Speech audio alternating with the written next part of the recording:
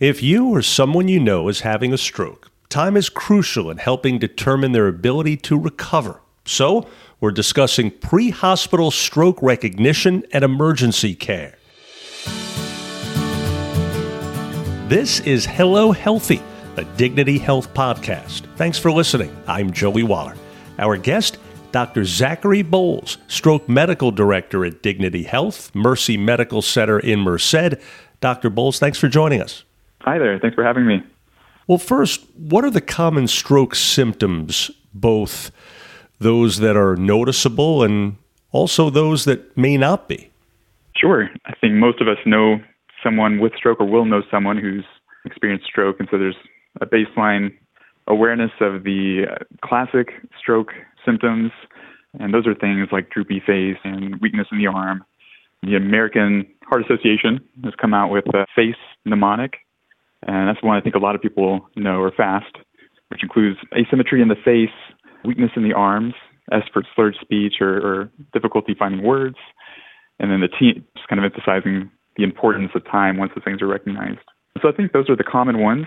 Things people may not think about as commonly in regards to stroke are things like balance issues, difficulty with coordination, movement, or just inability to walk, vision changes, that may be one or both eyes, total or partial loss of vision or blurriness. And then other things are a little bit more tricky, things like confusion, which may be subtle, or things like severe headache, which is one of those concerning signs we think about in certain types of stroke that involve bleeding. So when a stroke happens, doctor, there's a saying, time is brain, which means what? So really that saying is emphasizing the fact that for every minute, second that's passing, there is damage being done to cells inside the brain. And so in regards to the treatments that we now have to offer, the earlier that you're able to get to a hospital and get evaluated means we have more time to potentially provide one of those treatments and make more of a difference in outcome. And then speaking of which, that time immediately after the stroke has also been called the golden hour. What's taking place ideally during that time that makes that period so crucial? Yeah, so you hear it called the golden hour, and at a stroke center like Mercy Merced, that first hour is particularly important. That hour is the time period that we're aiming to complete all of our critical testing and decision-making. And if we're providing treatments, we aim to be able to give that treatment within that first hour, just because everything is so time-critical. And so what kinds of things are we talking about specifically there? So the first thing that's going to happen anytime that you come to the hospital and there's concern for stroke is the first stop is going to be the CT scanner. There are two main types of stroke. Most people have what's called an ischemic stroke. So that's a stroke that's caused by an occlusion somewhere in a vessel inside the brain. But there are a subset of people who have what's called a hemorrhagic stroke, and that's a stroke caused by bleeding inside the brain, and it's usually a rupture of a vessel somewhere.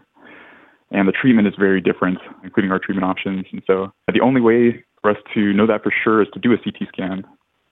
And then once that's done, what are the next steps in treatment? So for a long time, we were fairly limited in terms of treatment. We doctors were good at identifying when a stroke had occurred. Our imaging got better and better. We could see specific structures that were affected. But really all of our modern treatment options have come to use within the last 30 years or so. So in 1996, the FDA approved a medication called the thrombolytic, and the commonly used one being TPA, although there are others now available. So that's an IV medication, and it's an enzyme. So what it does is it breaks down blood clots, causing most of those ischemic strokes that we're talking about. So that's a medication that's approved right now for use within the first 3 hours after stroke, which is part of why that time period is so important, including the hours even before somebody gets to the hospital, and why we really stress recognition. There's been data since then that's shown that perhaps this medicine's effective even as far as 4.5 hours out from when we suspect the stroke started. And so the American Heart and Stroke Associations have approved that, although the FDA has not gone on to extend that approved time limit. So you're talking there about what, as you said, is known as TPA, and because there is something of a shelf life for its usage, as you also said, is it safe to say that oftentimes, unfortunately, whether or not that can be used and whether or not you can help someone to greatly recover from a serious stroke, it just comes down to how quickly they're gotten to, how quickly sometimes they're merely discovered, because if it's someone living alone, for instance, and they have a bad attack, it might be too late to be able to give them that, right? Absolutely. Yeah. So all those things we try to make happen within the first hour after arrival to the hospital. But you think about those things, the time at home spent coming to the realization that maybe you or your loved one is having a stroke, making that decision whether or not to go to the hospital, and then that transport time, that all factors into that 3 to 4.5 hour goal. And that time goes by fast. That clock is ticking. And so let's backtrack for a moment, because now that you've described that crucial period and why it is so, if a stroke is happening, either to yourself or someone that you're with, the first thing you should do, am I right, is call 911, and you've got to be very specific about what you're feeling or witnessing. So what do you want to tell emergency personnel exactly? 911 is always the place to start. That way you can specify, and I would always use the word stroke if you're suspicious. Our emergency medical services dispatchers are in contact with hospital facilities, and they know which facilities have the best capability to treat stroke, where they have the imaging that's needed, the specialists that are needed, and they can get that process started from the get-go, kind of ready the hospital personnel. The other benefit being that you already have professionals arriving at home or wherever this is occurring, and they're going to start gathering that crucial information, things about medical history, details of time course and symptoms. They'll check things that can mimic stroke, and we always want to do that. The treatment's very different, and they'll be able to check for things like high or low extremes of blood sugar or blood pressure. And so by the time that you get to the hospital, we already have all that information in place, and the doctor and other members of the team are already ready. And so if you're having a stroke and you're able to, or if you're with someone that is, it's a good idea, isn't it, to also take notes, if at all possible, so that you can provide certain information to the professionals when they arrive. What should you be keeping track of? Absolutely.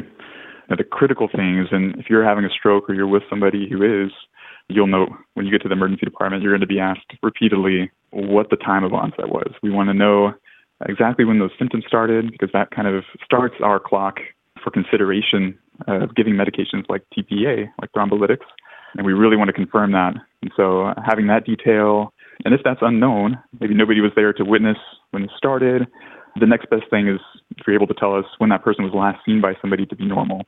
We can kind of go by that time as a surrogate. So that's definitely important. Other things that we take into consideration are factors like medical history. Has this person had a stroke before? Have they ever had a hemorrhagic stroke, bleeding inside of the head? Those things factor into our decisions as far as whether or not this person's even a candidate for thrombolytics. Other things, like there are other medical problems. Are they diabetic? Do they have a history of high blood pressure? Are they on any blood thinners? Things like aspirin or other platelet medications can all be important. Gotcha. Now, we also hear about mini strokes. What are those exactly? How do they differ from a full-blown one, and how are those dealt with? So those can be very similar in onset to a stroke. And when we say mini stroke, usually what we're referring to is something in the hospital you'll hear called a transient ischemic attack, or TIA, which is basically a temporary stroke syndrome. And those symptoms may completely go away, or they may recur repeatedly, but we use that to describe symptoms that aren't lasting yet. And they're concerning just because we know that people who experience mini strokes or TIAs are at higher risk to go on and experience permanent strokes, as well as other bad outcomes. And that may happen as soon as within the next few days. And so one of our concerns is that somebody's symptoms go away and they decide they don't need to come to the hospital. We would always urge you to come be evaluated, just because there's testing and other risk factor modification that we can do to help prevent more permanent disability. If someone's having a stroke, are there also certain things that shouldn't be done until medical people arrive? Absolutely. Along the lines of those mini strokes, that's one of the things that commonly tempts people to wait. And so I think waiting is one of the big ones. People decide they'd rather sleep it off, see if symptoms go away, and they feel better in the morning. And by that time, they're already out of our window for consideration for possible treatment in the emergency department. Drowsiness, sleepiness may even be a part of a stroke symptom at onset. And so you may be dealing with a family member or loved one who's telling you they just feel like they need to go to sleep. And it's really important to urge them to come and be evaluated. Another one I would say is giving anything by mouth. There's a temptation sometimes to give water, maybe make them feel better. have them eat something, or to give a medication like aspirin, which may end up being part of stroke treatment. But because we don't always know up front which type of stroke somebody is experiencing, whether it's hemorrhagic caused by bleeding somewhere, in which case that aspirin may make things worse. Understood. So finally, Mercy Medical Center is actually nationally recognized by the American Heart Association for its commitment to providing high-quality stroke care, awarded the 2022 Gold Plus Get With the Guidelines Stroke Quality Achievement Award. So tell me, Doc, what makes your team so effective at treating strokes, would you say? I would say we really emphasize rapid action as soon as we're suspicious that a stroke's occurred. We have a very streamlined process as part of being a stroke center for doing all of these evaluations. When you show up to the emergency department, you're going to have a whole team of personnel immediately rushing to be part of this. You'll have a nurse, you'll have the physician, you'll have a radiology tech ready to walk you to our CT scan, really all focused on the goal of identifying a stroke and identifying somebody who may benefit from the treatments that we have to offer. We hold ourselves to a high standard. We do a lot of work as far as case review, trying to identify places where we could speed up that process and improve in any way possible, help people get the best outcome possible. And the proof is in the pudding. You're obviously doing a very effective job at it. Well, folks, we trust you're now more familiar with pre-hospital stroke recognition and emergency care. Dr. Zachary Bowles, thanks so much again. Thanks for having me. It was a pleasure. Same here. And for more information about Mercy Medical Center's stroke program, please visit dignityhealth.org/Merced/stroke. Again, dignityhealth.org/Merced/stroke. If you found this podcast helpful, please do share it on your social media. And thanks again for listening to Hello Healthy, a Dignity Health podcast. Hoping your health is good health. I'm Joey Wallace.